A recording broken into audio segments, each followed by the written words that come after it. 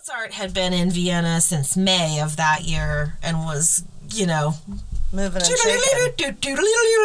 around town and, trying to make a scene. Like you do when you're Mozart.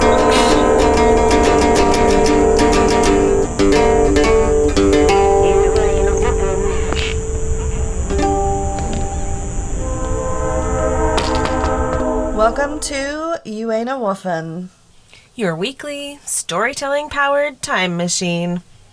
I'm Valerie. And I'm Amy Jo. Welcome back to 2024. Happy New Year. Yeah. Also. It's a new year. Yeah.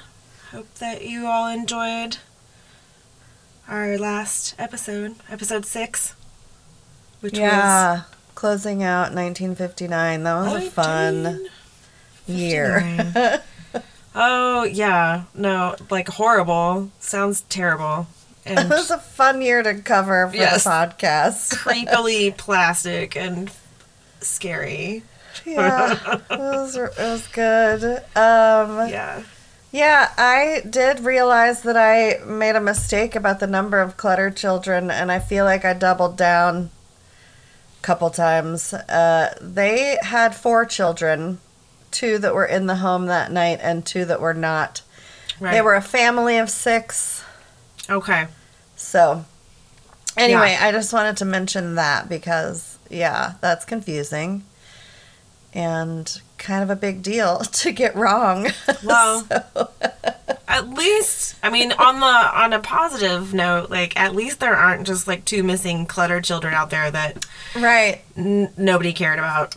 If anyone has been worried for the last week about where those I was a little bit. Rest assured, they don't exist. So we're all good. Cool with that. Nice. And we have a good show today. 1781. I was not sure how that was going to feel to research. And it's been a good one, I think. It's so fascinating. It's been okay. It's kind of hard to, as a layperson, to research those years because everything is all in your face is just American Revolution, patriotic, propaganda, and it's so intense.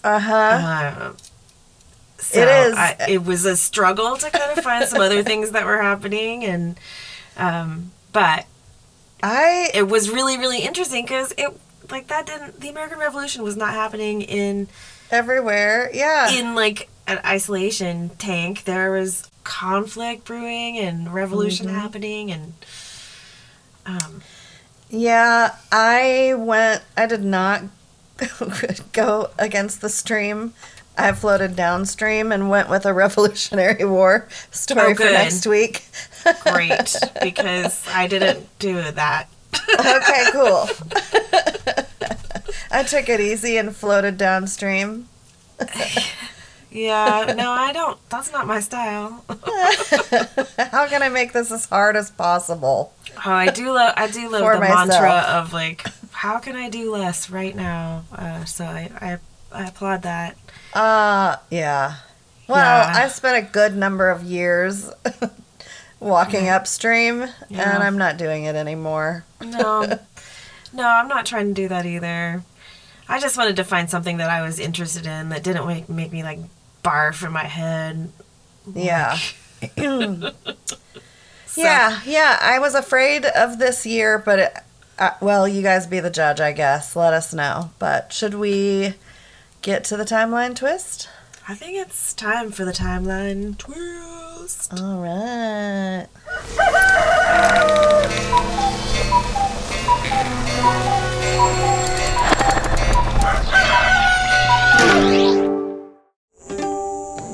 Okay, well, welcome to the 1781 timeline twist. This is our first foray into the 18th century. And like I said, I was kind of nervous about it, but it turned out okay. Yeah. Insert so 18th century music. Oh, yes. I have some ideas for some music later in this episode, too. I'll put it in my editing notes. Excellent. So, 1781, had a case of the Mondays. Started on Monday of the Gregorian calendar. Garfieldian chants again. I know. Yeah. And in Roman numerals, it is written MDCCLXXXI. So, breaking it down, M is 1,000, as we remember. Yeah, pretty good. That's pretty good. Awesome. All right. I'm getting good at this. You said we would learn, and I am. Yeah, we're gonna break it down every time them. because I think I'm gonna make a poster. Okay. Eventually. Yeah. So the DCC is 700. The D is 500. Then you got two C's, which equal 100 each. Then the LXXXI is 81. L is 50. X is 10, so 3 times, that's 30. And then 1 equals 81. So we're mathing. Okay, so I have a question. They're called Roman numerals. Why? They're actually letters. Why are they called Roman numerals?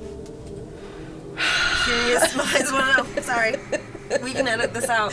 I will answer that on a future episode. Okay, next time I twist, I want to know. What did they say? Let's park it. Oh, Let's yeah, put put the that parking in the lot. parking lot. Thank you. We're gonna Great. put We can that in circle the back to parking it. lot. Great. Yeah. Love it. Yeah. Okay. Major events. 1781 Revolutionary War is happening in the United States. Oh, really? I hadn't heard. We encountered that over and over in our research, but I am starting with a different major event only because it happened on January 1st. So, English cast iron arch bridge called the Iron Bridge was opened on New Year's Day of 1781. Oh. It is the first major cast iron bridge it is among the first of the major cast iron bridges in the world. It crossed the River Severn adjacent to a ferry crossing. So there was already a ferry crossing established between Madeley and Benthall in England. And so they put the bridge right next to that ferry crossing, and according to Wikipedia, quote, today the bridge is celebrated as a symbol of the Industrial Revolution. Why did the ferries need a bridge? Don't they have wings? The boat. Oh. Ferry boat. Ferry. Got it. Okay. Yeah, I thought that was kind of interesting to put it right next to, because, a ferry crossing probably needs different landscape than a bridge might. Anyway, that's how they did it, and I have 2 pictures that will be on the blog. One is a modern day picture of this bridge, and the other is actually a painting that was done during the construction of the bridge, which I think is super cool. You'll be able to find that on the site. Oh, yeah. Soon. The painting is kind of haunting.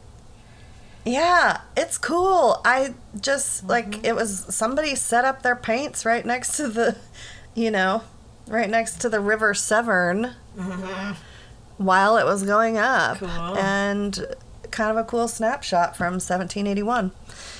So, the Battle of Cowpens occurred in January in South Carolina when the American Continental Army beat British forces. And the Revolutionary War continues. Dun, dun, dun. In March of 1781, I added months this time because I was just randomly shouting out facts for our first episodes. I thought maybe people might want to know when these things happened. In March, the Articles of Confederation and Perpetual Union entered into force. And I will let you know what that means in a second. The Articles of Confederation were an agreement between the 13 states of the United States that were previously referred to as the 13 colonies. You've heard that before. So, the Articles of Confederation were debated from July 1776 to November 1777. They were finalized by Congress in November of 1777. And then they entered into force on March 1st, 1781. So what does that mean? It is a legal term also called coming into force or commencement. Oh my God. Okay. Well, Yeah. Go America. Yeah. Okay. And it is the exact moment at which laws and legislation, regulations, treaties, and other instruments of legality gain their legal power. So it's like it's words on a page until they breathe it into life. It's enacted. Yeah. Coming, yeah, which I thought was a cool concept. This is not the zodiac back. However, something happened in 1781. The planet Uranus was discovered by Sir William Herschel. He originally named it Georgium Sidus, after the current King of England, King George III, but he must have ultimately decided that Uranus really rolls off the tongue, so they changed it. I know you're probably going to talk about that. I know that the planets are named after this mythology, right? There was some pushback for Herschel naming it after the King of England when, like, people around the world were like, hey, this is the first planet ever discovered. Ever. And the names for the planets follow this pattern, and so that's how they eventually... I'll go into it in the zodiac back. Gotcha. Yeah. I'm going to leave all that to you, but I felt like I should mention it. But yeah, no, it was like... It should be part of the timeline twist. I'm going to pay homage to my, like, whatever, my monarch, and everybody else was like, it's not England's planet, yo. Mm-hmm. It's not George's planet. It's not, like, the same as quote-unquote discovering some new land and naming it after the monarch the way that they did with the exploring that was going on. Yeah. It's in the sky. It's everybody's planet. Yeah. No, okay, this... interesting.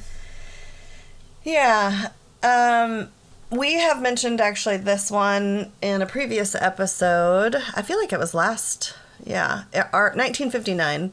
Los Angeles was founded in California, and they called it the City of Our Lady, the Queen of the Angels of Porciuncula.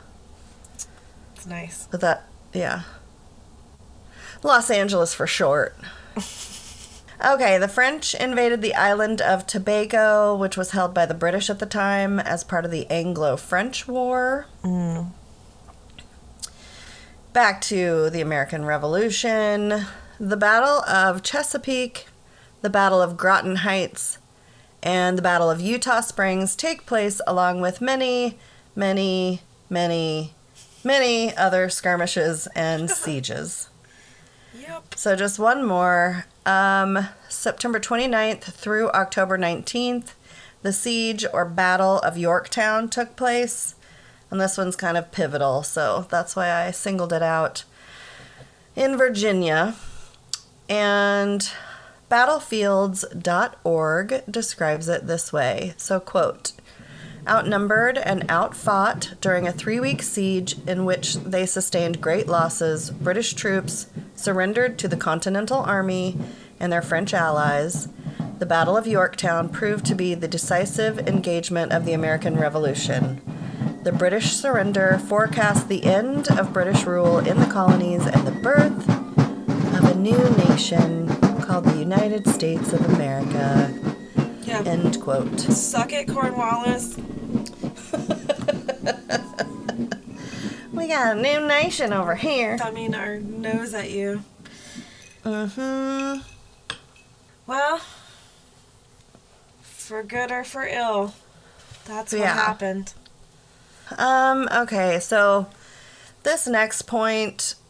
has to do with slavery. This is a story that we both kind of saw when we first started researching for this year. And we kind of talked about how it's just kind of too fucked up and atrocious and vile to cover.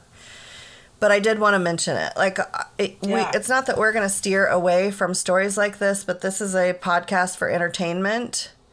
I encourage everybody to read about this, but this is just a straight up tragedy, and there's nothing funny about that.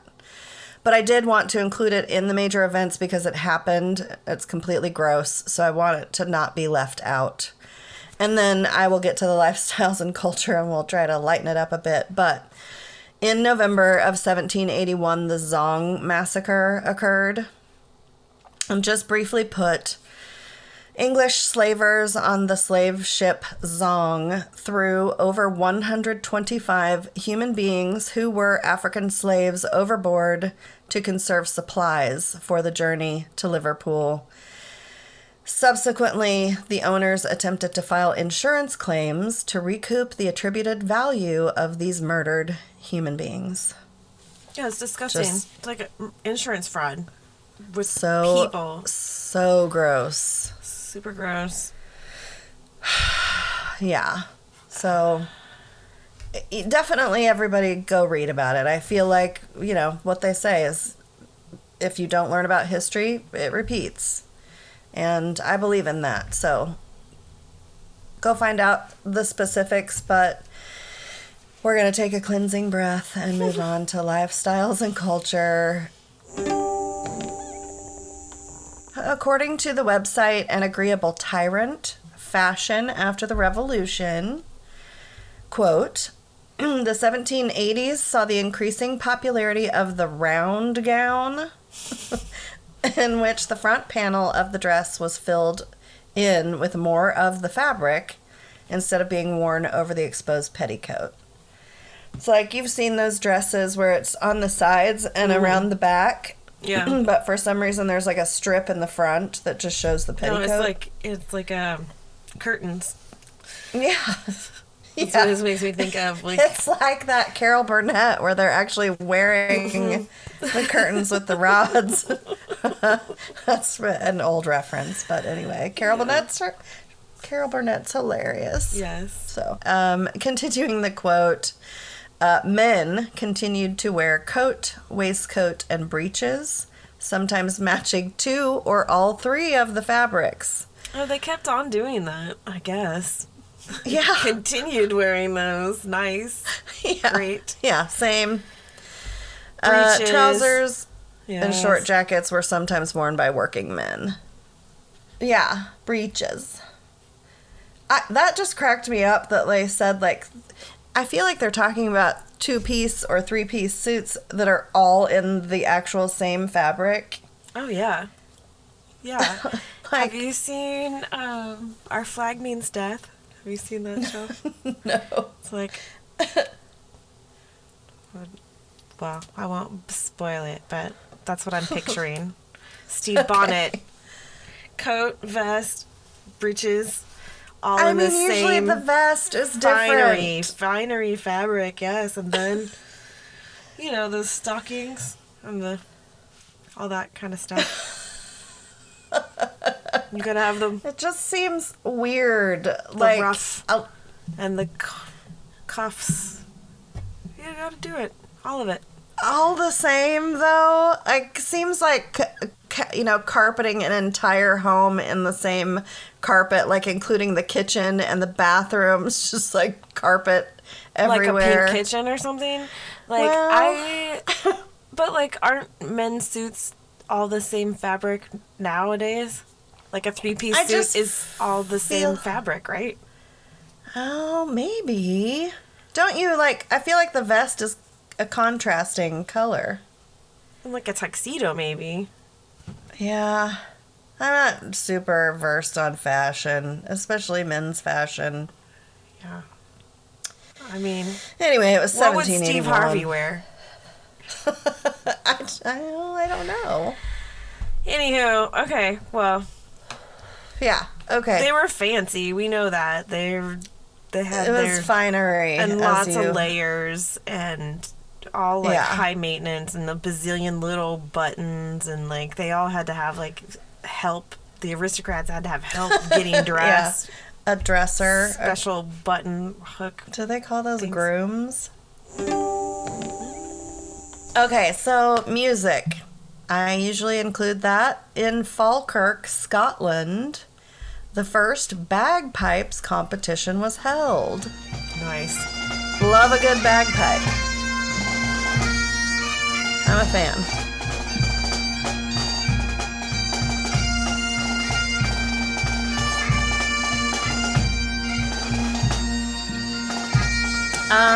In Granard, sorry, this is an Irish word, and I did look it up. Granard, Ireland, in the north of County Longford, held its first annual harp festival. So grab your hula hoop, your bikini top, and put some flowers in your hair. You're going to a music festival. Yes, love it. Are you a music festival lady? Well, I've been to some music festivals. One time I was at Lollapalooza and a piece of bologna that was like warmed by the sun flew out of the sky and landed on my left breast and then peeled off and onto the ground. Oh my God. So I think bologna. Gross. Was it like Soundgarden was on? I don't remember. Somebody was throwing bologna. People were throwing water bottles. I'm glad I didn't get hit by one of those. Ooh, I've been to, an outdoor, it wasn't a festival, but it was an outdoor show. It's like, I'm not doing that. I'm not down there That's in the dangerous. mud mosh pit. Like, and then, just like flying processed meat was... I'd rather the bologna than a water bottle. Oh, 100. But also... Last time I wore a bikini top to a music festival in the 90s. Yeah, I was trying to think of... I've been to Bonnaroo once. Way back when we first got to Lawrence, they had Omega Fest. I went to that. And after that, we had Wakarusa Fest for a number of years, and I think that moved somewhere south. But anyway, my favorite is the Bluegrass Festival that I sometimes go to. In Winfield? Yep. Yeah. We went to Pickathon a couple of times out here, and then it got super expensive. I just love that it's actually a harp festival in 1781. Yeah. Harp it up. Mm-hmm. Ben Harper. So I looked up Harperin'. food again. Ooh, excellent. Recipes. I found some aspics. Oh. No. Well, not mentioned in what I'm about to read, but I bet you're right. Head cheese. Well, yeah. They Something. used... I'm like, gelatin wasn't... But it was like marrow, right? Yeah. That's how you do an aspic. Okay. Well, I found a website called Liber Antiquus, which just means ancient book. And they sell early printed books and manuscripts. And on that site, they listed an English recipe book categorized as a manuscript on paper titled F. Norris, Her Book, 1781. And it's listed for $6,800. And it contains 133 numbered recipes with an index, which impressed me. And it has written on the cover of the book in a couple of locations, F. Norris, Her Book, 1781. So she really, really wanted She's like, people to know. Don't fucking take my cookbook, bitches. I'm sick of y'all taking my book of recipes. This is the third one I've made. It's mine. It's her book. I even put by an which index. I mean me. Yeah, I love the Her Book. F. Norris, Her Book, comma, 1781. So she dated it. Her book.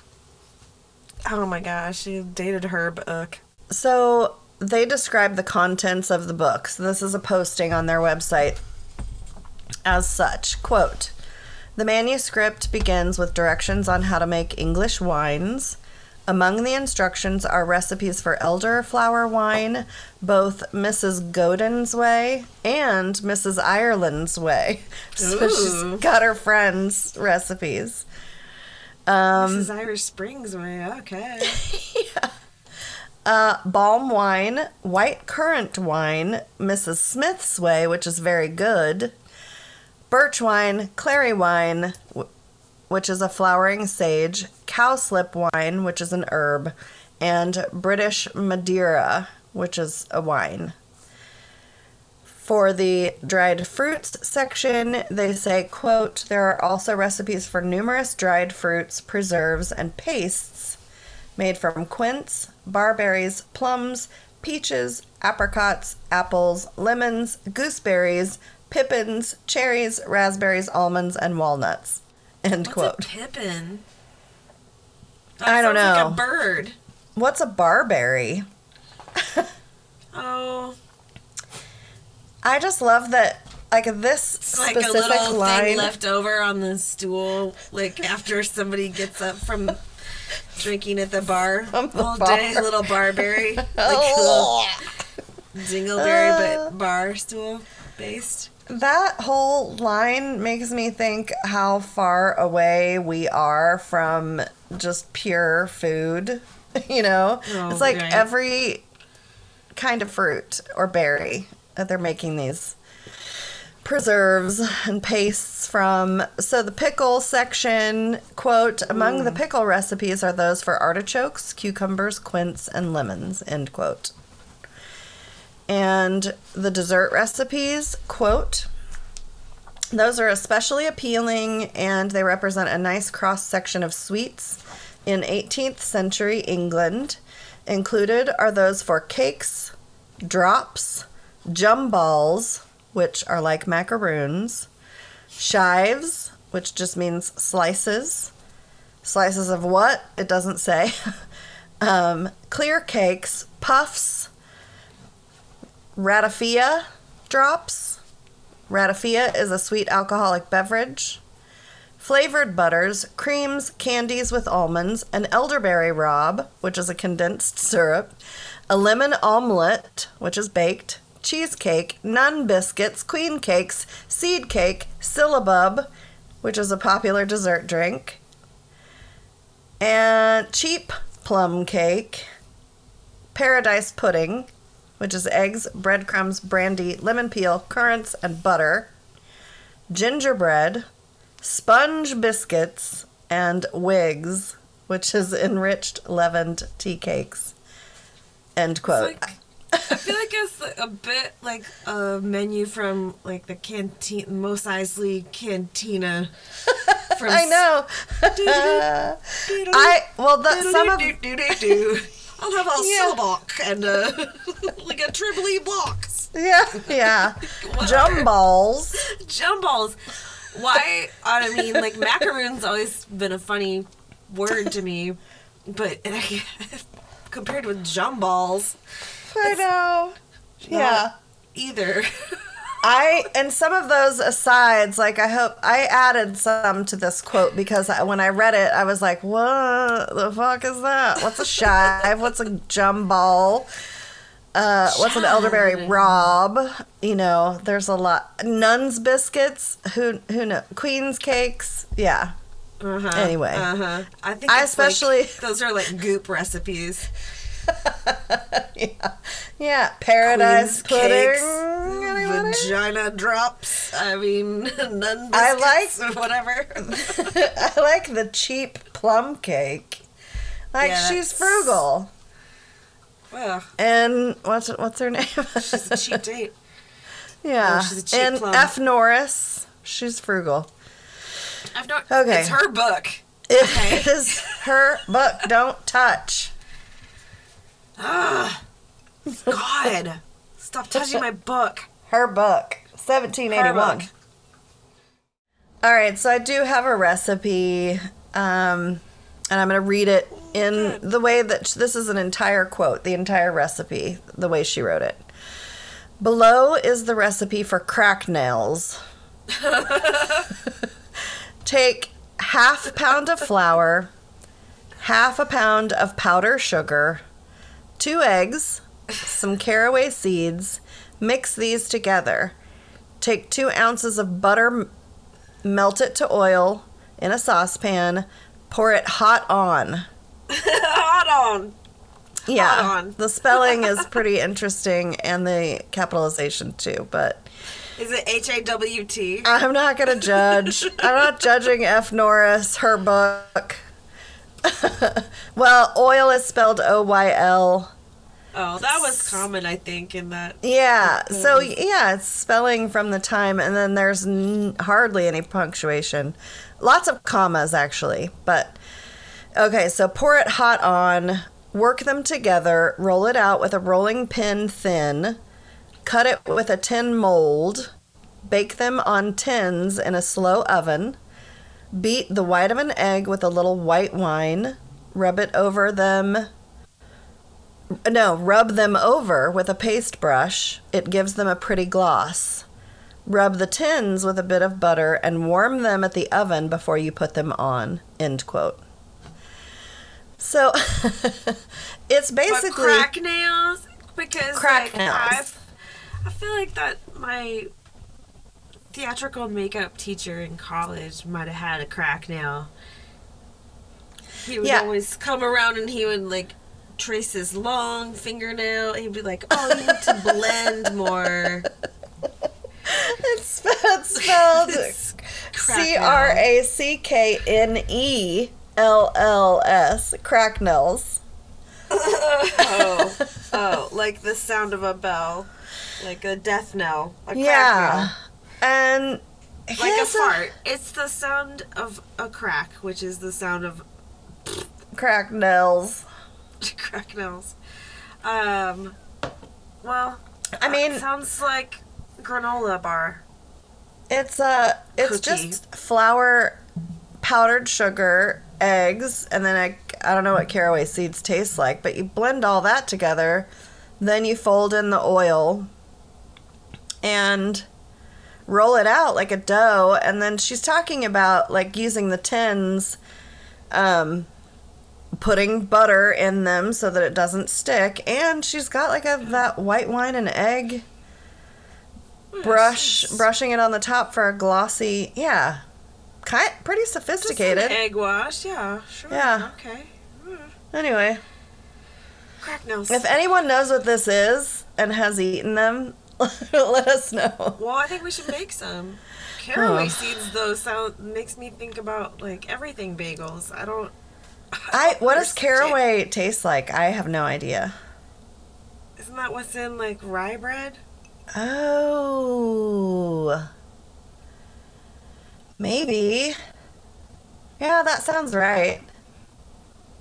Go ahead and write in and tell us how you're wrong about it. It's fine. Whatever. Mm-hmm. Well, actually. Don't write in if you're going to say that. Okay. I have a joke for you. Yeah, go ahead. Where does a mansplainer get his water? From a well, actually.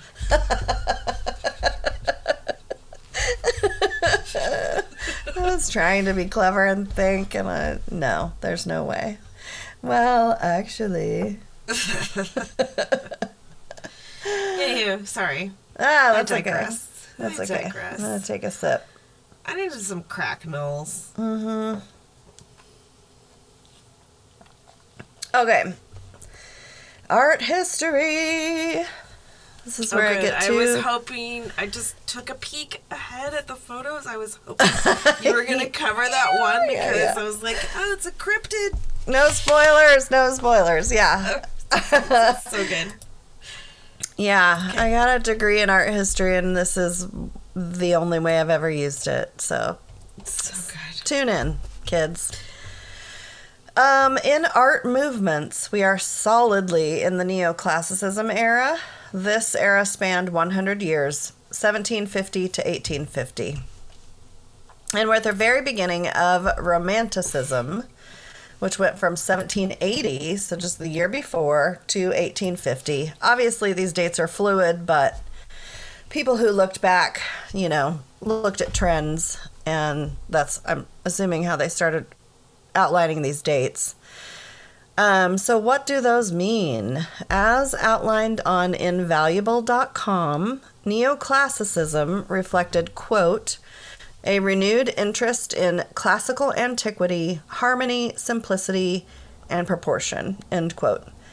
And romanticism, in contrast, used, quote, imaginative elements, a focus on passion, emotion, and observing the senses. You got a sneak peek at the picture that I'm going to talk about. And there's a lot of emotion in that sucker. So, neoclassicism, just to recap, it's like Greek and Roman themes and mythology. They painted like current situations, like war scenes, but it all looks very classical, like the Greek and Roman styles. And romanticism, everything is romanticized. It's less formal. It's not, Washington with his sword pointed like the one that we covered. It's less formal, and there's emotion finally in the subjects. Like they're not just standing there like a portrait. So, to the pictures. I posted a picture of Ariadne Abandoned by Angelica Kaufman. This is dated before 1782. Ariadne is a mythology figure. That's the neoclassical style. Pretty formal. Not as formal as they get, but... So, my example for the romanticism style is The Nightmare by John Henry Fuseli. And I relate to this, except for the little demon guy lying on the figure and the buggy-eyed horse figure, because I want to do this pose at least once a day and just like dramatically lie on a couch. And it's full of emotion. I mean, but I don't know. There's like, I just don't see how those are the two main elements of this painting. Well, and so like, you're like, I relate to this painting in that I want to like drape over the edge of my couch. Like there's a bazillion paintings of people on fainting couches and chaiselong and all that. I mean, we could do a deep dive on that pose. You're right. We can, but it's just, I mean, we just have complementary styles, because what appeals to me about this painting, and I really looked into it as I was researching this year, was like, it depicts a cryptid figure that was in the popular culture and was kind of coming out of fashion at this age of enlightenment. It was still believed that if you have sleep paralysis, that there was some kind of demon that was sitting on your chest. And or that it was and it was called the night hag or the nightmare. And so that's why there's the horse's head. Oh my God. So it was sometimes pictured as like a little gargoyle or like a horse or whatever. And that's where the term nightmare comes from. But it was specifically used to refer to the cryptid demon responsible for sleep paralysis. Like, when you like... your body's asleep, but you wake up and your eyes are open and you can't move, and like, you feel like something's sitting on your chest. That's what this painting is about. Okay, now you're schooling me on art history. No. Okay, no, I was like, a cryptid from 1781. I did not know there was so much in this painting. I was just mentioning it as a style, in the style of romanticism, but that's awesome. I was gonna try to do the night hag as like a cryptid story, but like a mystery for this year. It wasn't specific to this year. But I just thought that was. I did a bunch of reading about this specific painting. It it comes up kind of at the top of the list for romanticism, and I can see why, because it's such a departure from what people have seen in 1781. I just know that Yeah, I didn't. Yeah, totally freaky for that time, and I didn't know the etymology of the term nightmare. I didn't until just now. It's really interesting to me. Thanks. Yeah, Amy Jo. Makes more sense. We're here to learn. Yeah, no, this is great. We're learning all the time. Super interesting. Yeah, anyway, that's sorry. okay. Go ahead. So just about this painting, now I need to go read all about it because I didn't know any of what you just told me. But smarthistory.org says, quote, the painting was first displayed at the annual Royal Academy exhibition in London in 1782, where it shocked, titillated, and frightened the exhibition visitors and critics. End quote. Ooh, I'm so titillated. I mean, it's such a huge departure. It's very titillating. Yeah. It's very evocative, and it is very racy. Yeah. And, a lot of the criticism was about how, it was kind of overtly sexual and for that time, absolutely. I mean, there was emotion. If you think about the Pietà, Michelangelo, right. Where mother and child, and there's sorrow in it. Yeah. But this is different. Right. Well, it's like the root of the word passion is suffering, right? It means suffering. Makes sense. Love is dead. Compassion. Suffering with. Okay. Oh boy. Yeah. Good times. I have just a little bit of science and then medicine left, and then I'll get to the births and deaths. But in science, besides the discovery of Uranus, Charles Messier publishes his final catalog of Messier's objects. Have you ever heard of this? It's more astronomy than, it is astronomy. It's a set of 110 astronomical objects. There's a picture. Okay, that's so he's cataloged these 110 astronomical objects that he's viewed, and he named them Messier 1, Messier 2, Messier 3, all the way up to 110. And the compilation picture that I have that will be on the blog was on Wikipedia, but they linked it to Michael A. Phillips's Astro blog. So that's the link that I'm going to put in the sources, because I believe he's the one that compiled them into that composition, which is just cool looking. They look like galaxies. Yeah, they're just, it just says astronomical objects. So it's just different things in the sky. I mean, I would have a poster of that, honestly. It's just a cool compilation. So props really to Michael A. Phillips, Astroblog. So also in the stars, Christian Meyer published a catalog of binary stars. There is a picture. It just looks like a massive bright star. But binary stars. According to Wikipedia, quote, a binary star or binary star system is a system of two stars that are gravitationally bound to and in orbit with each other. Binary stars in the night sky that are seen as a single object to the naked eye are often resolved using a telescope as separate stars, end quote. Mm-hmm. And I did think the picture was cool. I'm going to put it on the blog. Cool. But some people say that our sun is a part of a binary system with Sirius. What? What? It's got a cycle. It's like 26,000 year cycle or something. Yeah. Oh, man. Have you seen that show, Ancient Aliens? That's where I get all my info. Okay. JK. No. That's not from Ancient Aliens. But yeah, it's a great show. It's great to fall asleep to. Did I do the bird guy yet? No. No? Okay. Another publication.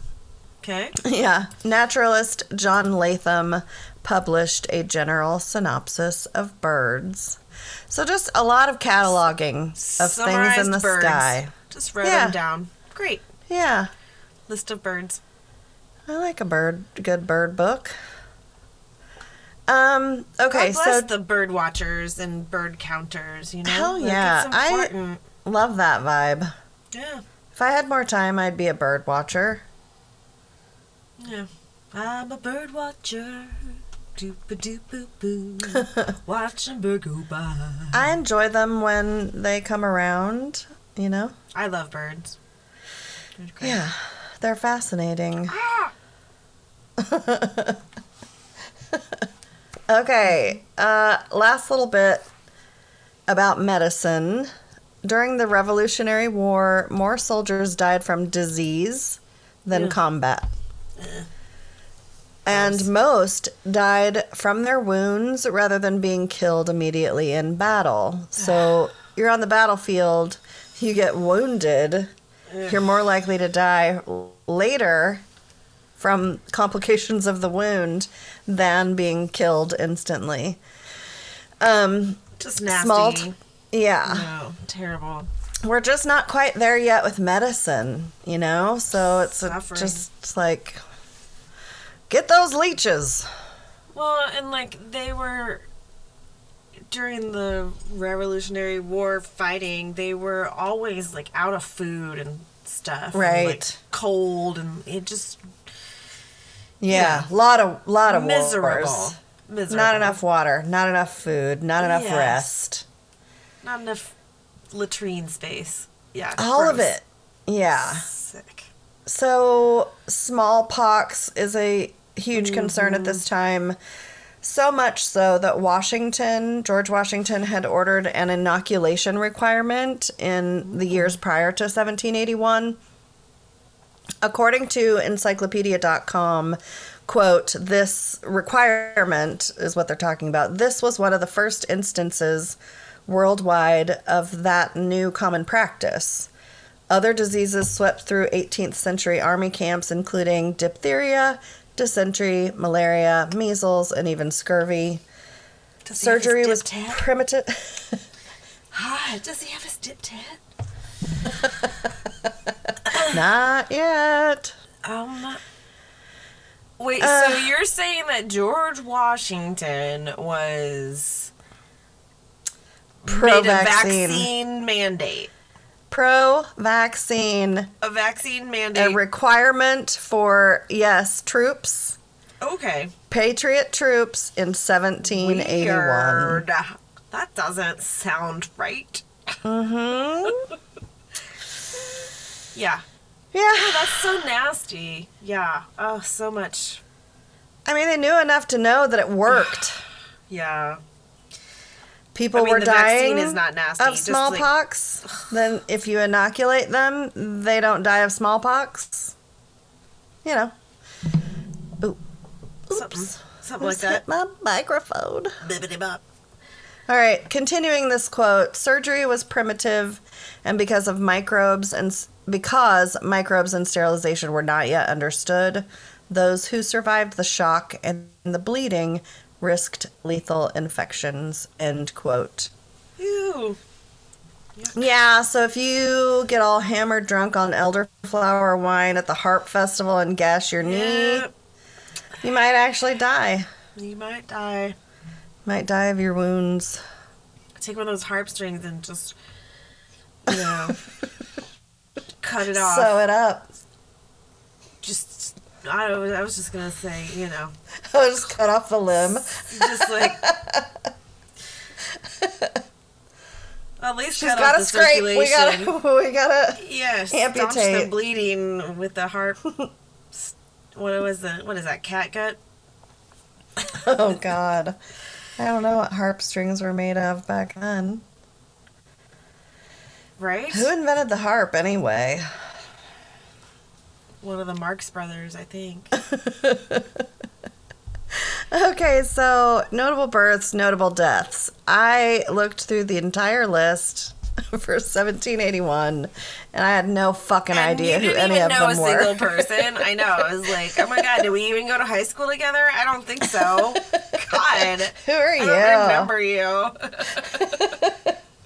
So I picked a couple for each section that I thought seemed interesting. I didn't know. You wouldn't have known. Well, maybe. I don't. Maybe people out there might have known. I don't know people from 1781. I might know them. What are their names? Well, are they from Hutch? No. Prussian state architect Karl Friedrich Schinkel was called a genius architect. Sorry, notable births. He was born in 1781. Okay. But encyclopedia.com stated he was also, quote, an intellectual, a painter, stage designer, producer of panoramas, and a skilled draftsman, end quote. So he's a Renaissance man in the 18th century. Renaissance. And he died in 1841. The second guy is Henry Cassini. He was a French botanist and naturalist specializing in the sunflower family. Aww. And literally the only reason I picked him is because the sunflower is the state flower of Kansas. He died in 1832. Notable deaths: Michaela Bastidas Puyukawa. This is a badass rebel. She's a lady. She and her husband, Tupac Amaru II. Oh, yeah. The original Tupac. The OG Tupac. Is that in Peru? Yeah. Together, they led a rebellion for Peruvian independence against the Spanish. And according to Wikipedia, they, quote, suffered martyrdom of execution by the Spaniards when the revolt failed. So they were both killed in 1781 by the Spanish. Yeah. That was interesting, too. Peter Scheemakers died in 1781. He's a Flemish sculptor. He worked in the classicist style, and his work was a major influence on sculpture in England. He was born in 1691. Oh my God. This man lived to 90 in 1781. Okay, so your story takes place in Vienna, Austria. I have a little bit about that, and then my location. Oh. Vienna is the capital of the largest city in Austria. The Habsburgs' reign started there in 1278. Yeah. That's not the beginning of Vienna. It's just there's too fucking much to say about the history, so I started there. It became the capital of the Holy Roman Empire from 1558 to 1806. The Austrian Empire from 1804 to 1867. A little bit of overlap on those two. And then after 1918, it was just the plain old capital of Austria. Boring. Yeah. In 1783, which is as close as I could get to our year, the population was recorded at 247,753. Oh, wow. Yeah, that's pretty big. Yeah. Well, it is the largest city in Austria. Right. Wolfgang Amadeus Mozart arrived in Vienna from Salzburg in 1781. Yeah. And this city historically was and continues to be a place that embraces and celebrates the arts. So, opera, theater, fine art, classical music, museums. They have a shit ton of museums. One site said over 100, which I think you would just have to move there. You'd have to live there to see even half of those museums. I bet the people that live there never go to the museums. Probably not. Maybe Austrians are better than me. I think they are. Yeah, I'm sure they visit some, but yeah, there's no way. Like 100 Right. museums. Well, they probably work at the museum, so some of them have to go to the museum. Well, yeah. That's a lot of jobs. There's a lot of jobs. It's a lot of docents and protection Museums services are job agents. creators. Right. Yeah. Okay, so as I do in every timeline twist, I try to get a snapshot of the location in the year that we're talking about. And it was taking a little while, but I finally just Googled, I forget what I Googled, but I got like a bunch of doctoral dissertations, which I will not quote from because I don't even know what that legality is. But I read through the synopsis of one of them, and I'm just going to paraphrase, but this is a dissertation by an LSU doctoral student. In 1781, there's a new emperor in town. He's called Joseph II, and he was instrumental in reforming censorship in Vienna, which brought on an era of enlightenment in the city. So censorship is relaxed, and the public is flooded with access to scholarly works of the previous centuries.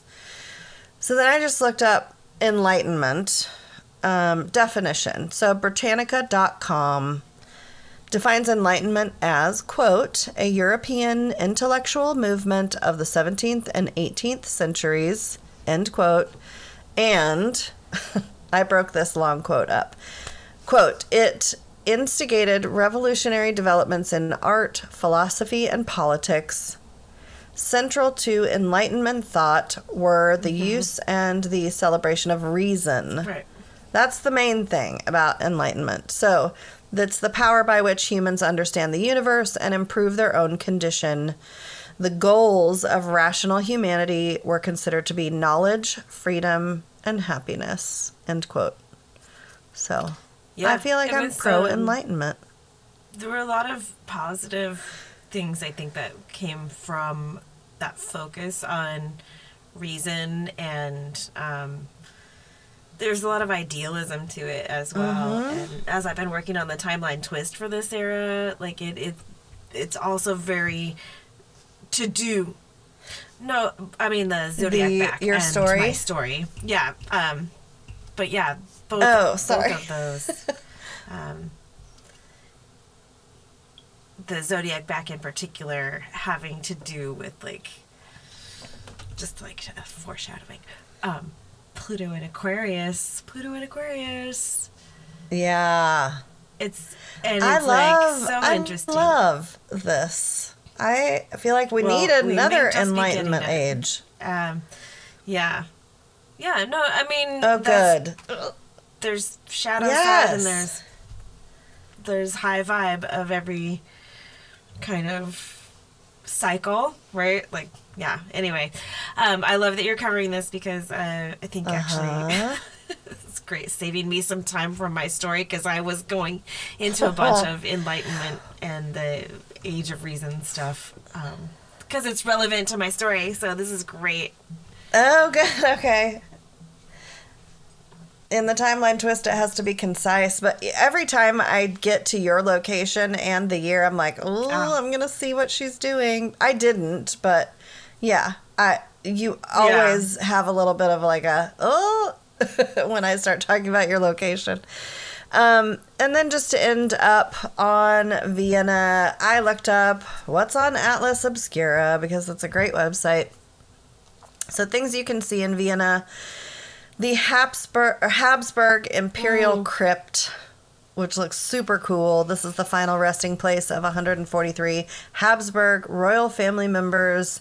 The pictures just showed a bunch of skeleton statues with crowns on them and a bunch of sarcophagi.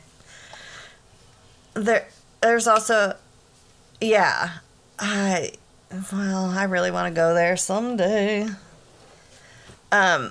There's a Viennese clock museum, which they describe as, quote, a small museum filled with over 1,000 clocks, and one particular clock calibrated to run until the year Oh my gosh, that's like the Y2K to end all. It's the Y10K. It's fucking all the computers are gonna break then. Yeah. Gosh. Everything's gonna break. Yeah. That was a wild time. Y2K. What is the word for that? Mm-hmm. Underwhelming? Like, or like, there's another word. Yeah. That was... Yeah. People were doomsday prepping and shit for that. Well, it was wild. Today, they don't know.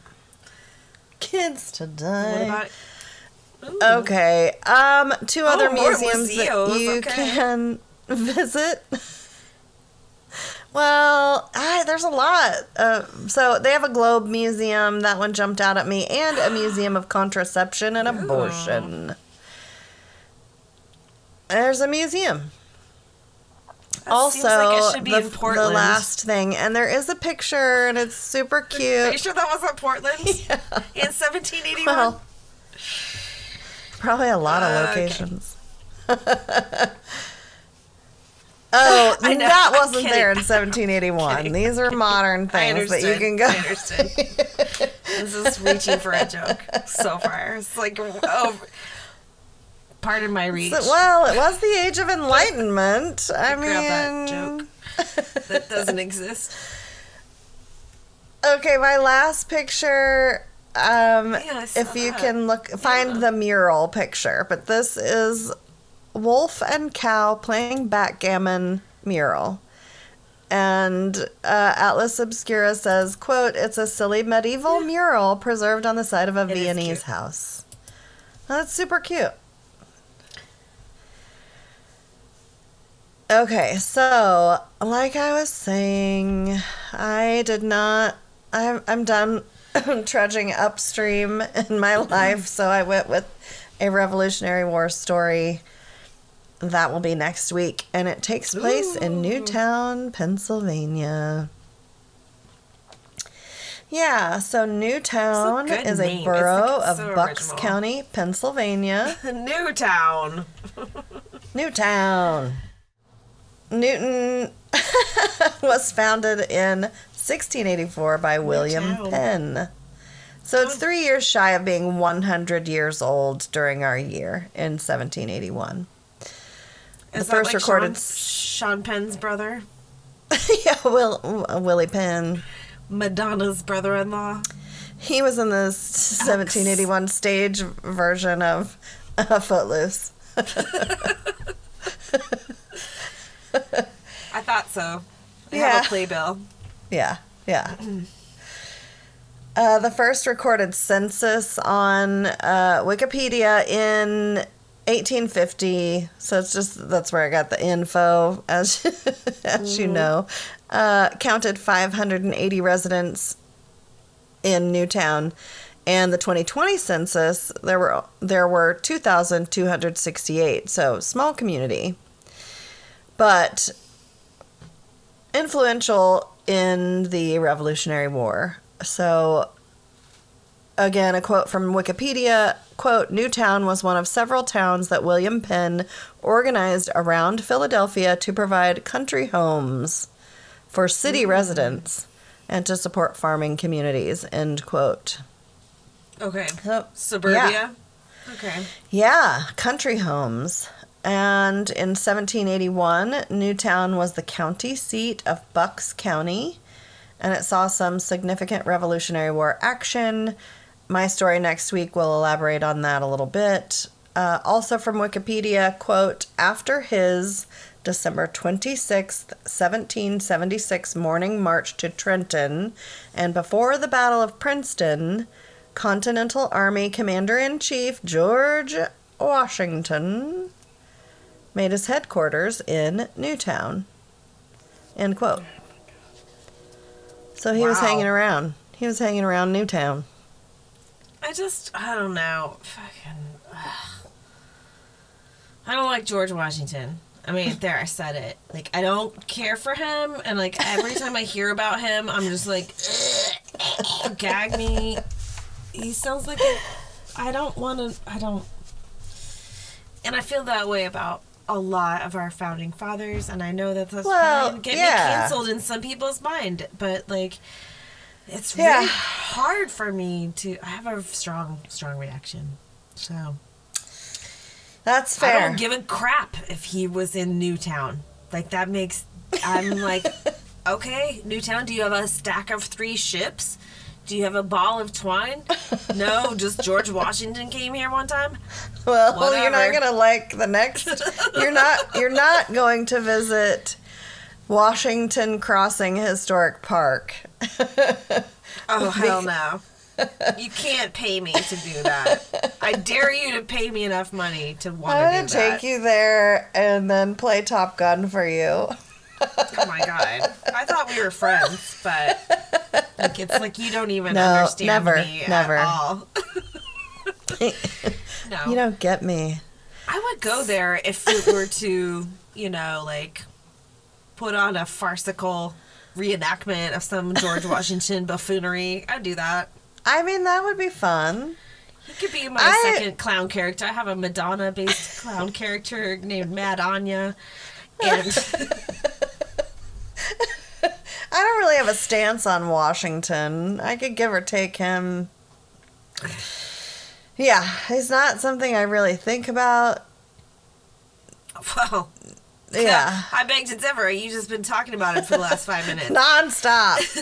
And I'm going to next week, too. I feel bad for him because I know his teeth hurt. Like, that I get. Like, that's cool. And I appreciate that he didn't just, like... No, but he also grab onto power and, like, say, okay, I'll have as many terms as president as I want. Like, he, you know, established we could give him that, I guess. He also had slave teeth. Dentures. I know, but he grew hemp. So... Oh, that's a pro. Yeah, like, there's, like, 2 things in the pro column, and then a bunch of propaganda, and then, like, a million things in the negative column, but also... Yeah, fuck him. He's on the dick list.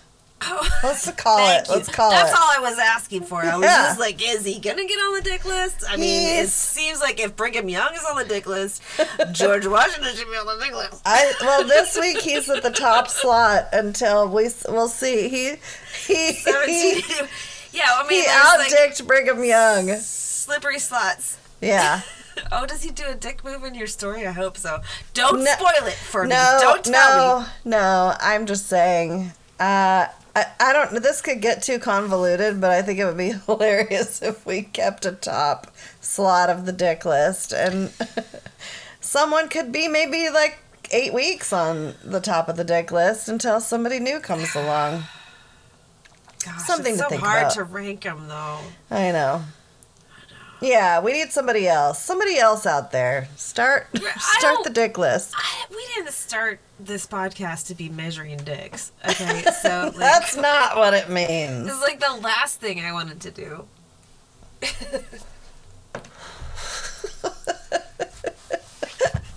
Okay. This is a quote actually about Washington, so just la your way through it. So, from visitpa.com, quote, nearby Washington Crossing offers plenty of historic landmarks, some dating back to the birth of this nation. Stand in the footsteps of General George Washington at the site where he crossed the Delaware River on Christmas night, 1776, in Washington Crossing Historic Park. End quote. The original 11 streets of Newtown were named for British royalty, but after the Revolutionary War, the names were changed to honor Revolutionary War heroes. I'm not going to list them, but they did list some sites for a walking tour. This same site, newtownhistoric.org. Lots of inns, lots of taverns. Some of the inns were taverns. And I did read during my research that taverns at the time were also used as meeting places and people conducted business there frequently. I'm all for that. If you can do business at a tavern. The English pub kind of vibe where it's like it's the gathering spot, the social hangout, the intergenerational Seems hangout great. spot. Yeah, smart. So some of the ones that they listed, if you're in Newtown, you can visit the Court Inn, aka the Half Moon Inn or Thornton's Tavern. The Joseph Warstall House, which I just added because he was the cordwainer.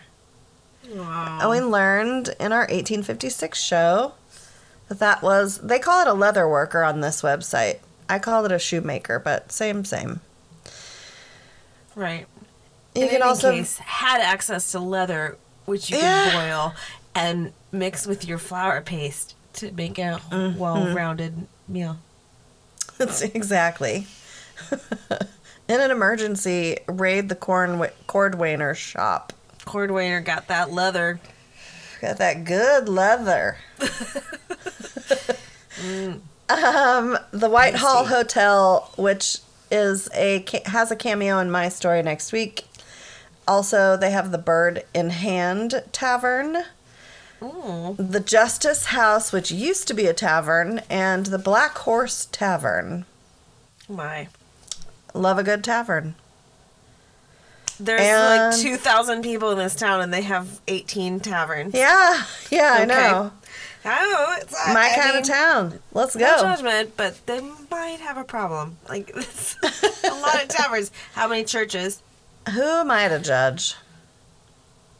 How many deist churches? Let them attend the tavern, do their business there, and carouse until the sun comes up. Oh, yeah, sure.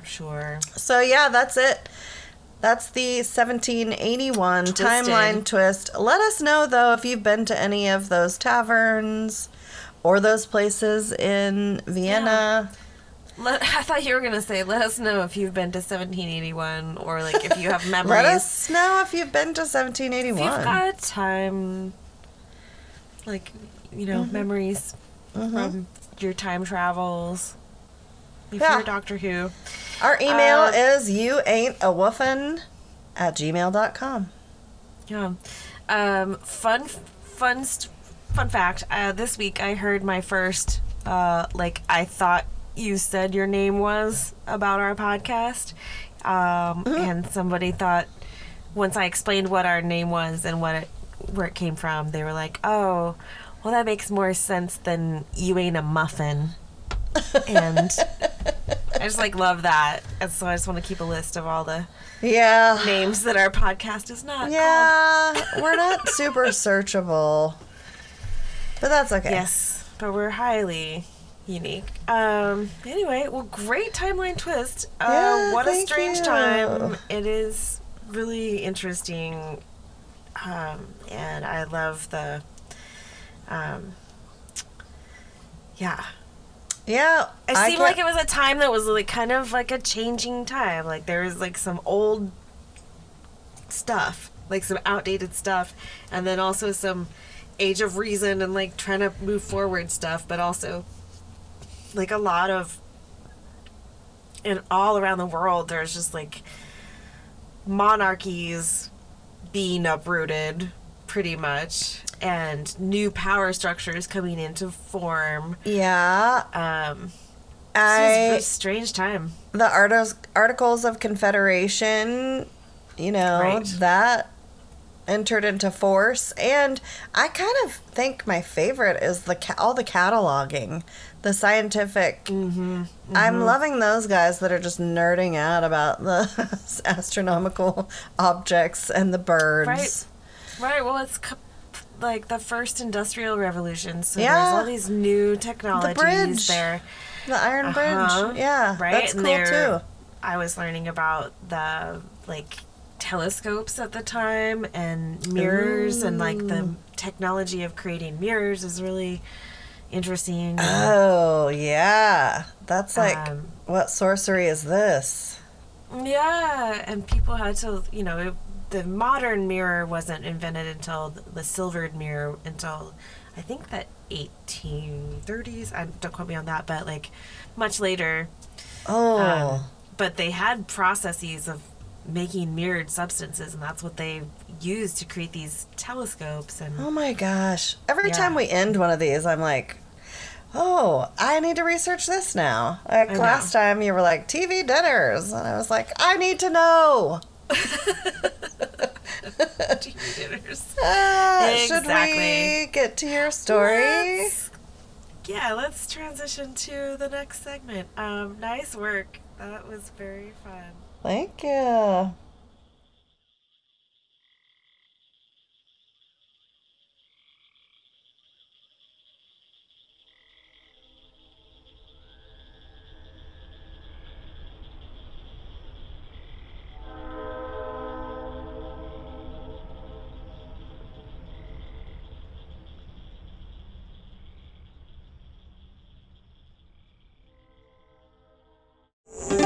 Welcome to the tale of the most famous duel of 1781.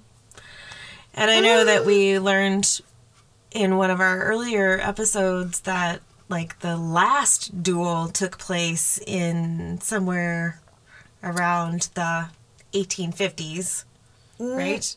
It was the last notable duel. I believe it was 1859. Okay. So 1781 is prime time duels. Right. Duels were, duels. Yeah. So. Love it. Oh my God. I'm so duel. excited. A tale of a duel. On Christmas Eve, 1781, in the tradition of gladiators and knights of old, and at the behest of the Holy Roman Emperor Joseph II, for the entertainment of the visiting dignitary Duchess Fyodorevna of Russia, there occurred a famous duel, officially resulting in a tie. Wait.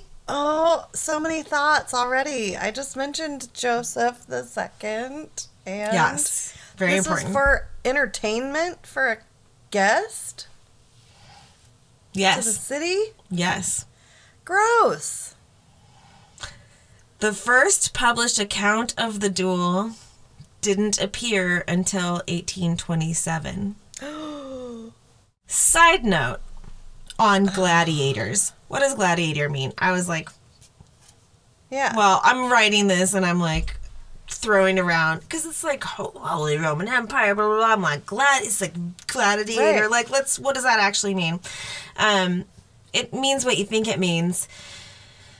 It's Latin gladiator, swordsman from gladius, sword, was an armed combatant who entertained audiences in the Roman Republic and Roman Empire in violent confrontations with other gladiators, wild animals, and condemned criminals.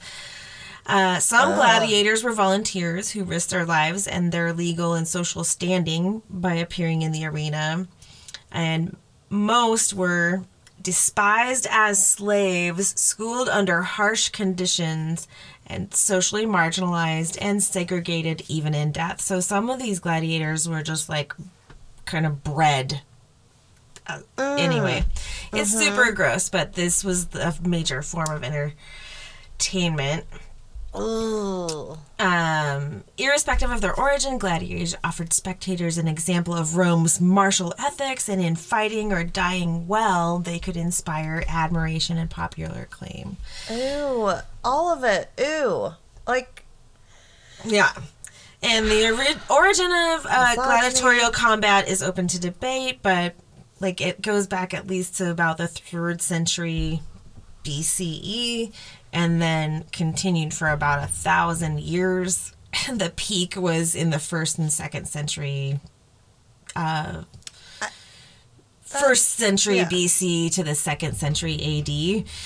And then it diminished and then was like outlawed by the Christians by around 400 AD. Well, good. But I know, right? Like Christians did something right for once. Yes. Tell me. So Anyway. One check mark for Christians. It's not super relevant to our case, but I just got, like, interested in a, like, side spur about what are gladiators. So, what's your question? Well, it's a comment, but it just makes me think of when, like, people of my parents' generation are like, the world's going to hell. Mm-hmm. And it's like, well, we don't do this anymore. No, it's literally just totally horrific. It's low vibe humanity. Yeah, and it makes me think about, like, things like American Gladiator and how we, like, words get thrown around, and it's like, what does it actually mean? Which is, like, why I dug into this. I was like, what is a gladiator? And that's super sad. It kind of, like, made me cry, actually.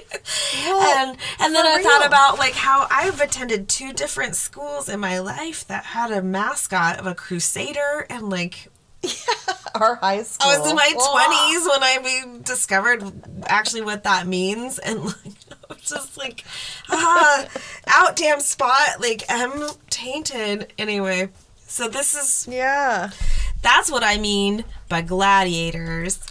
Anyway, but this is 1781. Not glad. Not glad. No. No, not even, like, a trash bag. By 1781, we've reached the Age of Enlightenment, and the battleground was somewhat different. Thank the heavens.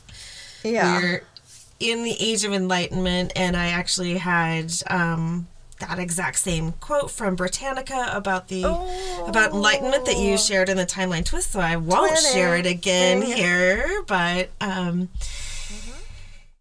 want to give a little introduction to the first combatant, the first gladiator in this duel, whose name was Muzio Filippo Vincenzo Francesco Saviero Clementi, and he was born on January 23rd, 1752, and he lived until March 10th, 1832. Are you going to call him that the whole time? I might. He was an Italian-British composer, virtuoso pianist, pedagogue, conductor, music publisher. Very important music publisher was like a kind of, that was an important part of his legacy, editor, and piano manufacturer, which is also another very important part of his legacy. And he was mostly active in England. So he was born in Rome, but lived the most of his, like, adult professional life based in England. Encouraged to study music by his father, he was sponsored as a young composer by Sir Peter Beckford, who took him to England to advance his studies. And that basically entailed, this was kind of the style of the time, like, rich people would sponsor musicians or playwrights or poets or whatever, and they're kind of indentured to these sponsors, and so he got to study music, but he also had to perform music on command all the time. I'm going to teach you, but I also own you. And he was very young when he went to England to do, I mean, like, I can't remember how young he was, but not an adult. Anyway, later he toured Europe numerous times from his long-standing base in London.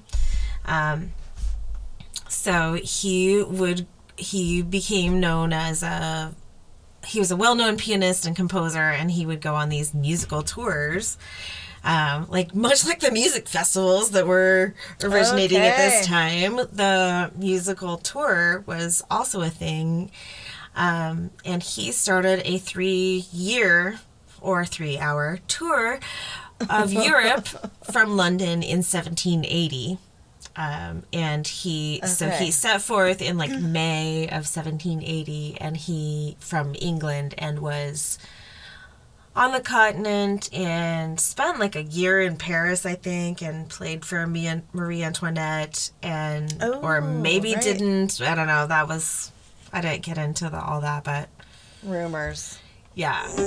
He specifically came to Vienna because he heard about the visit of the Grand Duke Paul of Russia and the Grand Duchess Maria Fyodorevna, who were Good job. visiting the Holy Roman Emperor Joseph II.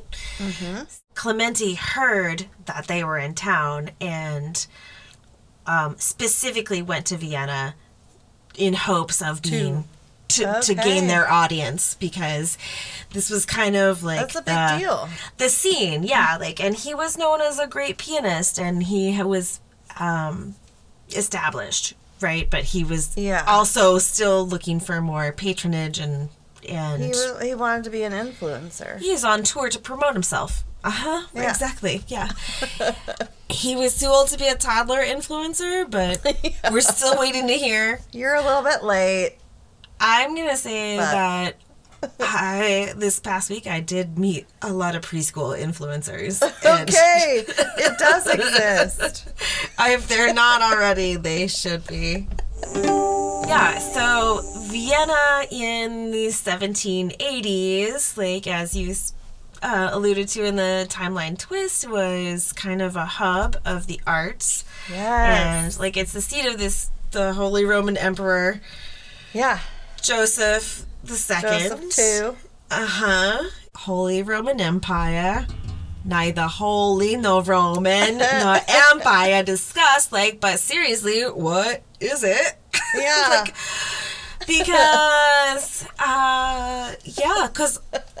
Vienna is not Rome, right? But, okay, so the Holy Roman Empire, also known as the Holy Roman Empire of the German nation after 1512, was a polity in Central and Western Europe, usually headed by the Holy Roman Emperor. Okay, so...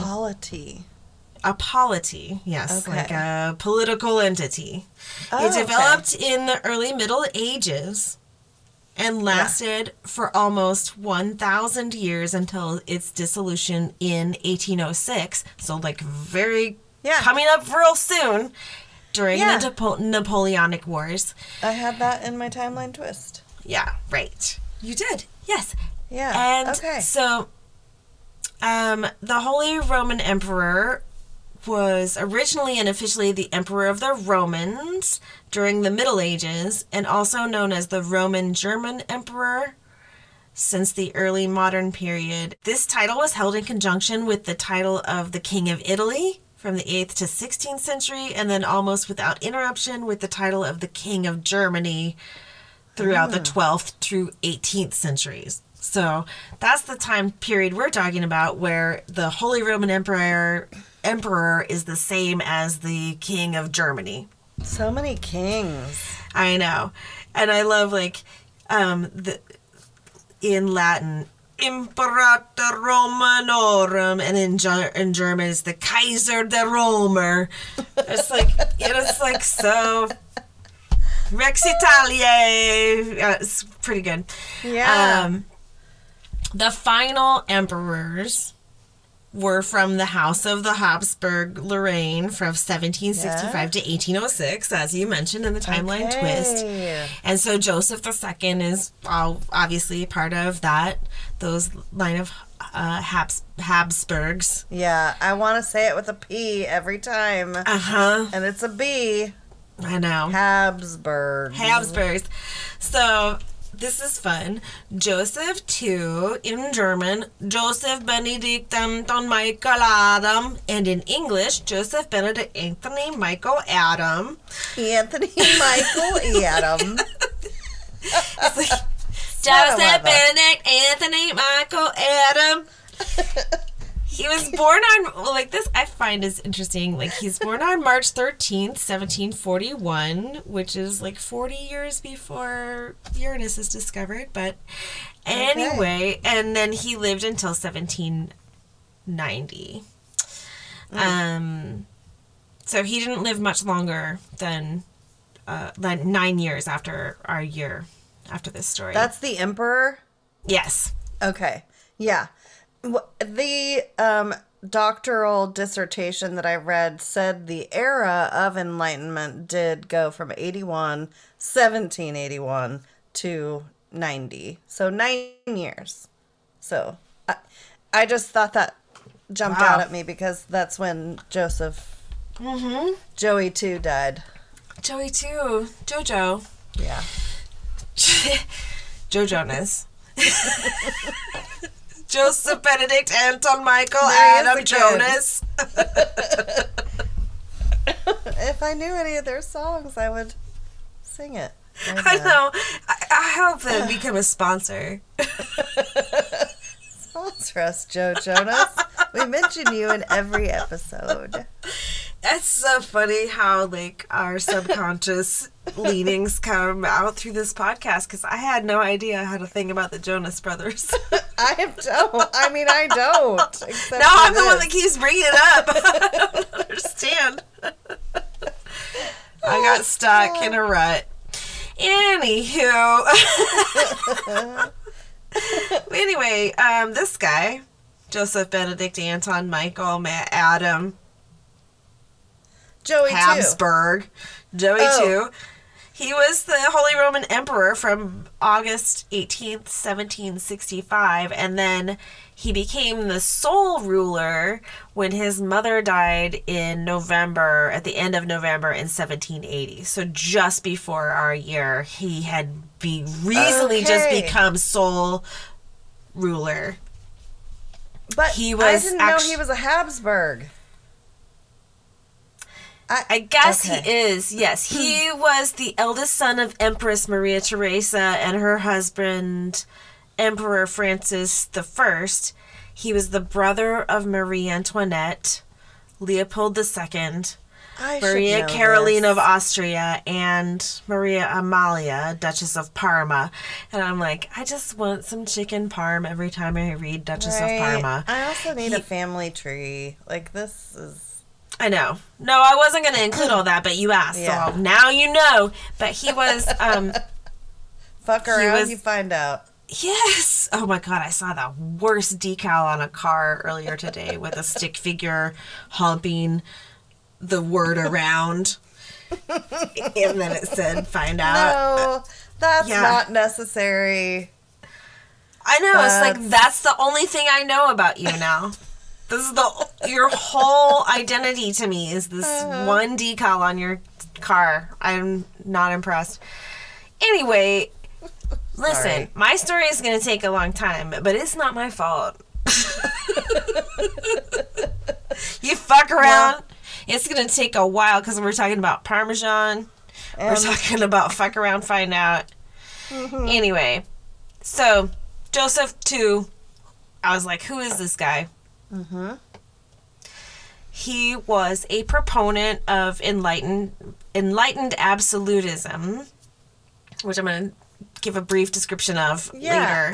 It has to do with the Enlightenment era, but enlightened absolutism was also called enlightened despotism. And it refers to the conduct and policies of European absolute monarchs during the 18th and early 19th centuries who were influenced by the ideas of enlightenment, but they were espousing these ideals of enlightenment to enhance their power. And the concept was basically like, hey, it was new and it was novel, but it was like monarchs are ruling with the well-being of their people in mind. And it's like, it also has to kind of do with like being divinely inspired, but you know,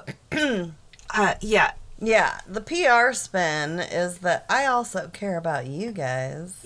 An enlightened absolutist is a non-democratic or authoritarian leader who exercises their political power based upon the principles of the Enlightenment. Enlightened monarchs distinguish themselves from ordinary rulers, like that's an oxymoron to me, by claiming to rule for their subjects' well-being, right? So they're claiming that they're just applying the principles of reason to better their subjects. Right. But they, yeah. Yeah. But they also believe that they're divinely chosen by God. Correct. To yeah, be they recognize that they are destined king. to rule. Yeah. Yeah. Very common theme amongst, like, royalty. Like, by divine right. But some good things, like they played a part, and Joseph II was integral in this, in the absolution or the abolition of serfdom in Europe. Well, good on you, like, Joey, too. Yeah, he had some kind of high-minded ideals, and, like, I think he was a little inept at enacting them, and some of his foreign policy resulted in some isolation and stuff. But he had in mind to advance society, and he was progressive in what he was wanting to do with the power that had been invested in him. Well, okay. Overall, as far as I know, good. Like, I won't go into it because it'll make it way too long, but he had a pretty tragic life, as many people did during this time period, but just, like, considering loss of children and wives and sickness and, you know, that kind of stuff, he had some stuff in his personal life that was very, very tragic, and he, by all accounts, was, like, a caregiver, at least, to one of his spouses as she was ill and dying. So anyway, he got some points from me. He's a despot by his own definition, so also that. Okay. But one thing about him is that he was a patron of the arts, and that has to do with the Enlightenment, focus on reason, and he was a big supporter of and patron of a couple of composers, notably Antonio Salieri and Wolfgang Amadeus Mozart. Joseph II died with no surviving offspring and was succeeded by his younger brother Leopold II. So just to kind of finish up his little BO in there. But yes, in May of 1781, Mozart had been living in Salzburg, and he was able to, by May of 1781, get himself released from his employment, which was no small ordeal. He apparently had to, like, turn his resignation in and then keep coming back with letters and memoranda, and, like, became annoying enough that his he was in some sort of, like, contract about being a court composer or something, but he didn't want to. That's where he grew up. He didn't want to be there. In 1780, he had his first major opera published, and so he was kind of, like, itching to get out under the shackles of, like, basically a bad record contract. Yeah.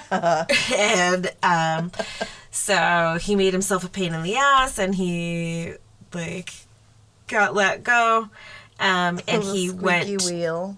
Yeah, he went to Vienna because that was this hub of, right, and very quickly set about kind of being a freelance musician and getting himself in front of people and trying to make a name for himself and a reputation on the scene. And he was still up and coming.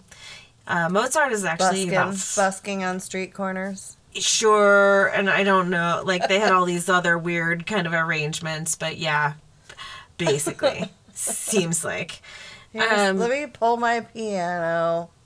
Mozart is 4 years, almost exactly 4 years younger than Clementi, just for reference. Wait, that's the dude at the top that has, like, 18 names. Yeah. Yeah. Okay. Clementi is the guy who, the first gladiator I mentioned, who was the Italian-born, but lived in Britain, and and he had set out on this 3-year tour of Europe and ended up in Vienna. He came to Vienna specifically in December of 1781 because he heard that the Holy Roman Emperor Joseph II was hosting these dignitaries from Russia. The Russians, yes. The Russians. And so he was there in town hoping to gain an audience with them. Mozart had been in Vienna since May of that year and was, moving and shaking around town and, trying to make a scene. Like you do when you're Mozart.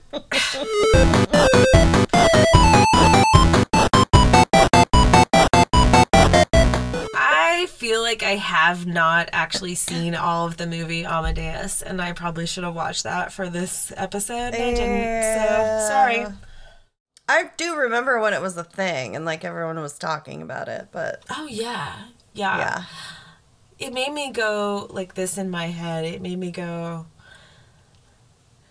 Amadeus and Uranus. Amadeus, Amadeus and Uranus. I was literally thinking of that song. Amadeus, Amadeus.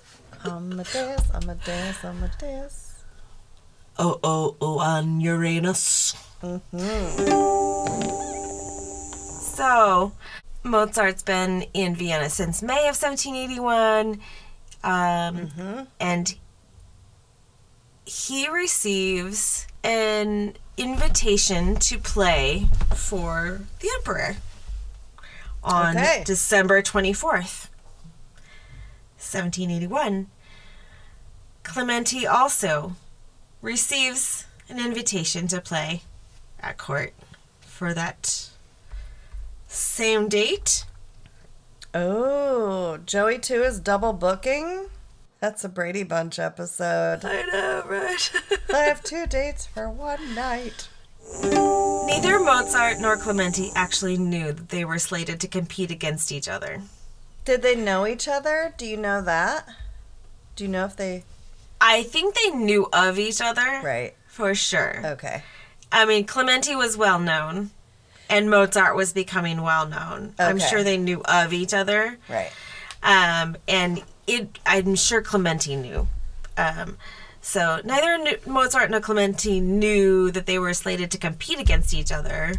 Joseph II, however, had informed his guests, who were eagerly placing bets on the outcome. No! What? Clementi? Yeah. Okay, so... These rich assholes. Joseph II had a side wager with the Grand Duchess, who was a big music fan. And Joseph II was wagering on Mozart, and the Grand Duchess was betting on Clementi. And Clementi, being from Rome, was Italian, right? Mm-hmm. And also, was seen as kind of representing the papal authority, right? That kind of, right? So, yeah. So, anyway, here, the battle begins. Clementi described his first impression of Mozart this way. Oh, shit. Okay, I'm ready. On entering the emperor's music room, I found there someone whom, because of his elegant appearance, I took for one of the emperor's chamberlains. Okay. Well, that's a shade. But scarcely had we begun a conversation when we soon recognized each other as Mozart and Clementi. Oh, well, okay. So, it's okay. Mozart picks up the story from there. The emperor, after Clementi and I had paid each other enough compliments, declared that Clementi should play first.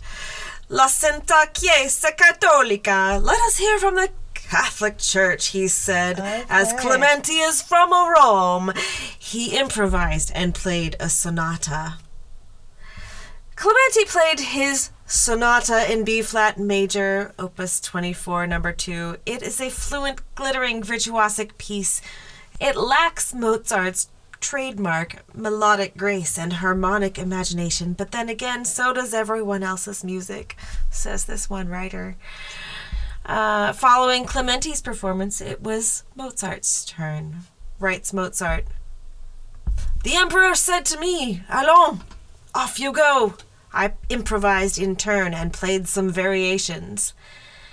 The variations Mozart refers to were improvised on a theme provided to him by the emperor or one of his guests. It was a march from the opera The Samnite Marriage, composed in 1776 by the French composer André Guetry. We know this because sometime during the next couple of days, Mozart sat down and wrote out a theme and variations from piano piece based on a march from Guetry, The Samnite Marriage. Mozart's notated variations are very close, if not an exact replica of what he improvised that evening. He's playing a cover. No, he's covering playing this dude? It's like improv Olympics where like the elites are shouting out. They're shouting out like, "Hey, play! This is a theme from this opera," and they're like improvise. Mozart. Yes. So they're giving Yes. Okay. It's a battle of the bands on dueling pianos. 1781. Battle of the Bands.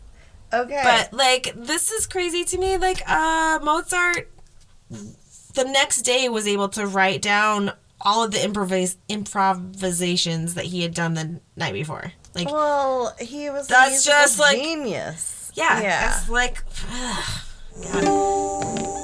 that's intense. And this is in Mozart's voice again. The Grand Duchess produced some sonatas by Paisiello, which were illegibly written in his own hand. I had to sight read the first movement allegros from them, after which Clementi sight read the second movement andantes and the third movement rondos. I have it from a very good source that the emperor was very pleased with me.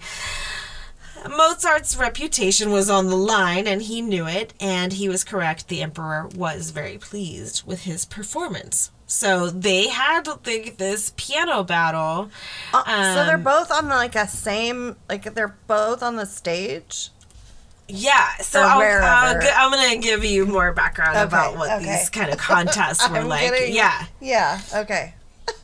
Officially, the contest was declared a draw, and the prize money of 100 ducats was split between Mozart and Clementi. The emperor awarded Mozart his 50 ducats, and the Grand Duchess awarded Clementi his 50 ducats. But privately, the emperor collected on his bet with the Grand Duchess. We don't know how much they bet, but it galled her because she had to admit that Mozart was better than Clementi. And Mozart and Clementi themselves, concluded that after the duel. No doubt Clementi was relieved to have survived his Viennese trial by fire. Certainly he was by far more gracious of the competitors and gladly admitted to having been entranced by Mozart's playing. He later wrote, "Until then, I had never heard anyone play with so much spirit and grace." And then Mozart, on the other hand, about Clementi said, "Clementi doesn't have a kreutzer's worth of taste or feeling. In a word, he's a mere mechanic, or robot is the other translation." So I don't know what a kreutzer is. I didn't look it up. I don't care. But anyway, he was just saying he was just mechanical in his playing, and he didn't have any musicality. Domo arigato. Exactly. Mr. Roboto. Given the musical politics of the time, we suspect that had Clementi been of Austrian descent, Mozart would have managed to find rather more to like about his playing and music. So that's kind of gross, but Yeah. And if you're interested, and I don't know, maybe I'll be able to put in a little musical interlude here. We'll see. But I will put a link to, there are many recreations of this musical battle that you can like shit. Okay. listen to. Yeah. And it's sort of fascinating. So it's like a thing that piano nerds do. Yeah. So, I love a good nerd. Yeah. Yeah, here's some more of what Mozart had to say. Clementi is a charlatan like all Italians. He marks a piece presto but plays only a allegro. I know, he might be on the dick list because, stop short.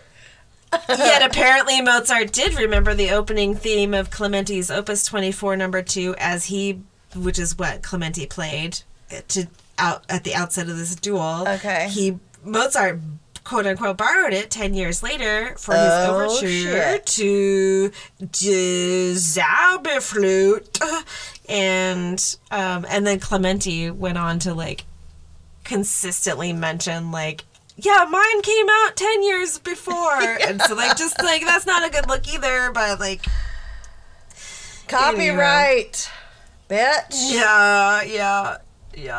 Oh my god. Okay. But they were, they had a cordial relationship after that.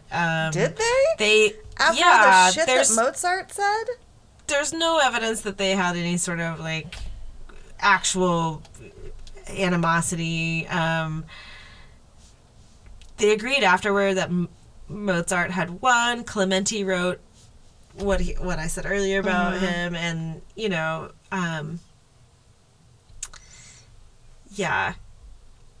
Mozart wrote some nice things about Clementi. Maybe he was just having good technique or whatever. No, I think he was just a ego maniac. Well, basically, is basically anyway. So that's basically the story of this very famous duel. It was declared a tie. Nobody got hurt. Yeah. But it is sort of mysterious because the first published account of it didn't appear until 1827. Oh, that's right. You said 1827? 1827, it appeared in this small book, and there's a letter that Mozart wrote that day to... there's a letter that Clementi wrote that day, and there's some letters that Mozart wrote up until January or February of the next year, and he sort of goes into detail in one instance.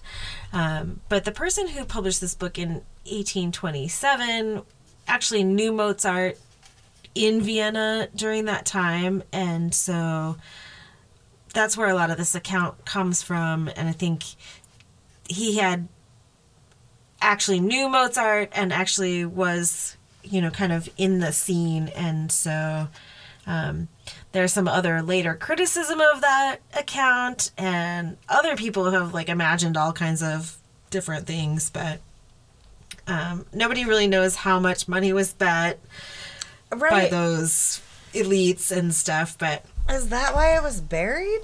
Or... I thought it was just such an odd thing, and it just seems strange to me, with the Age of Enlightenment, that lens being placed on it, but it's still called the Holy Roman Empire, right? Yeah. And I thought that's what made me think about gladiators, and I was like, they're in this arena, in this duel, and sure, they don't die, but is this just the new iteration? Dueling? Yeah. I mean, these musicians are at the beck and call of their patrons, and yeah, I just thought it was some interesting parallels, and how when themes come up in different times in history, maybe there is progress in that. We can have a West Side Story kind of battle and not... Yeah. Right? But I just thought it was like fascinating. Anyway, I wanted to learn more about what is like, is this a thing that, was this a thing? Was this a normal thing? Was a piano duel a thing? And then when did that start? Yeah, so from Pianist Magazine, the history of piano duels. Duels such as this frequently occurred across Europe. Mozart famously battled with Clementi, the resulting concluding rather blandly that both were excellent pianists. Privately, however, blah, blah, blah, blah, blah, that's just about more of that. But this was a common thing. So rap battles were born in 1781. Yeah, totally. Right? And then it made me think about like dueling pianos. Like that dueling piano bar kind of culture. And yeah. Well, and dueling banjos is a thing. And dueling banjos, right. And then Battle of the Bands, right? So it's kind of the evolution of this competitive music I somehow. had no idea. Clementi was a really interesting figure. He went on to live quite a while longer. Mozart only lived about 10 more years. I think he died in 1791. Oh, shit. So, okay. And he was 25 in 81, so he was very young when he passed away. But Clementi lived a long time, and as a piano maker and a music publisher, he had a great impact, and he was known as the father of the pianoforte, or the modern piano as we know it, and he also published a ton of music. And it's kind of like we were talking about, like, chefs or whatever, like... Oh, yeah, men. Like, composers were men, but in this period, and moving forward, the consumers of sheet music were women, primarily women. And one of the things that Clementi did was kind of complicate the sheet music that was available. Because before that, it was just very simple and meant to be sight read by somebody with no skill, right? And it was thought to be kind of showing off if you're putting too much into your whatever, as I understood it. So, but he was like, he just, made available transcriptions of lots of famous composers' music for distribution for players. Regular people to play, consumption, which were primarily women, and he had a very big impact on kind of the feminization of music or whatever. Right. So he was all right. I did find a letter that he had written. The letter he wrote on December 24th, 1781 was up for auction at Christie's and sold for like £3,000 or something like that. But it was very interesting.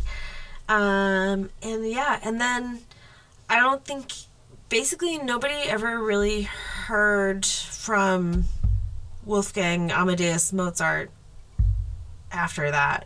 So that was basically, nobody really knows what happened to him after 1781. I'm kidding. That's a joke. Oh, I was like,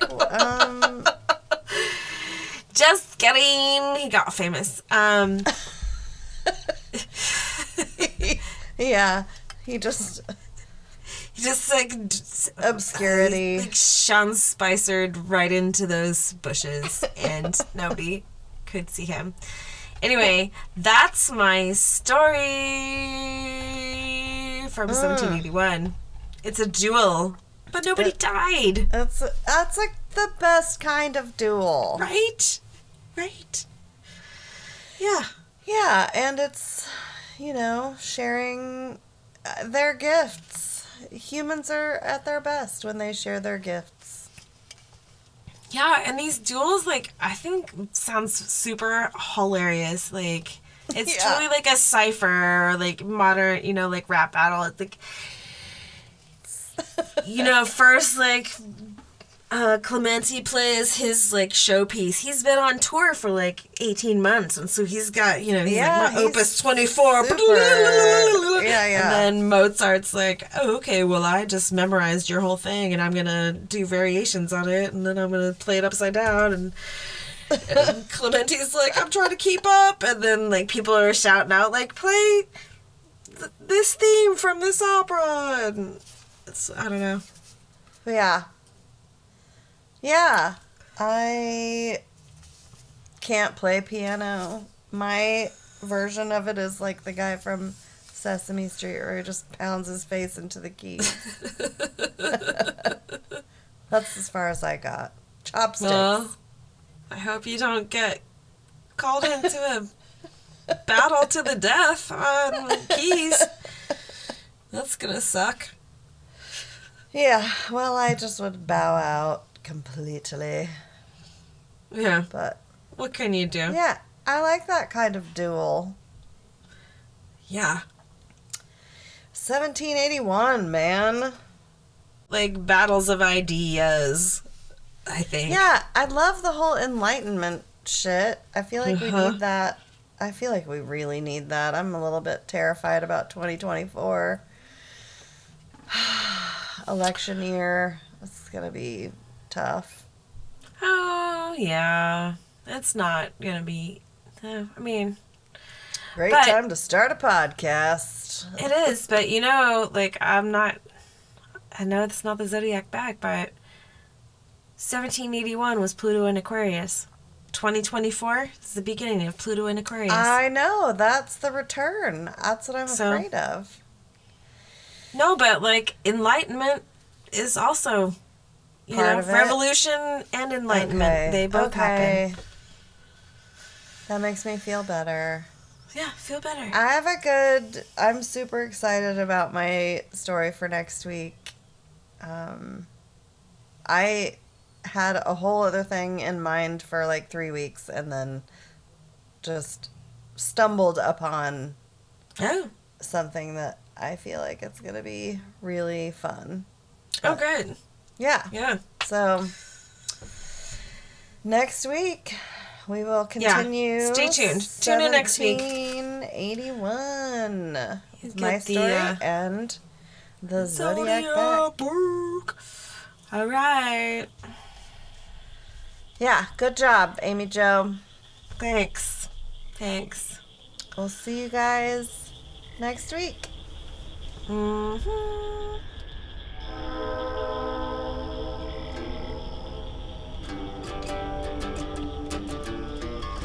You Ain't a Woofin' is brought to you by 4702 Productions. Thank you for listening. If you have comments, story ideas, or would like to reach out, email us at youaintawoofin@gmail.com. Everything you need to know can be found at youaintawoofenpod.com. All art and design by Valerie. All music and editing by Amy Jo. We are a 100% independent podcast. Support us on Patreon at youaintawoofenpod. Also, please rate, review, share, and subscribe. We love you, and we ain't a woofin'.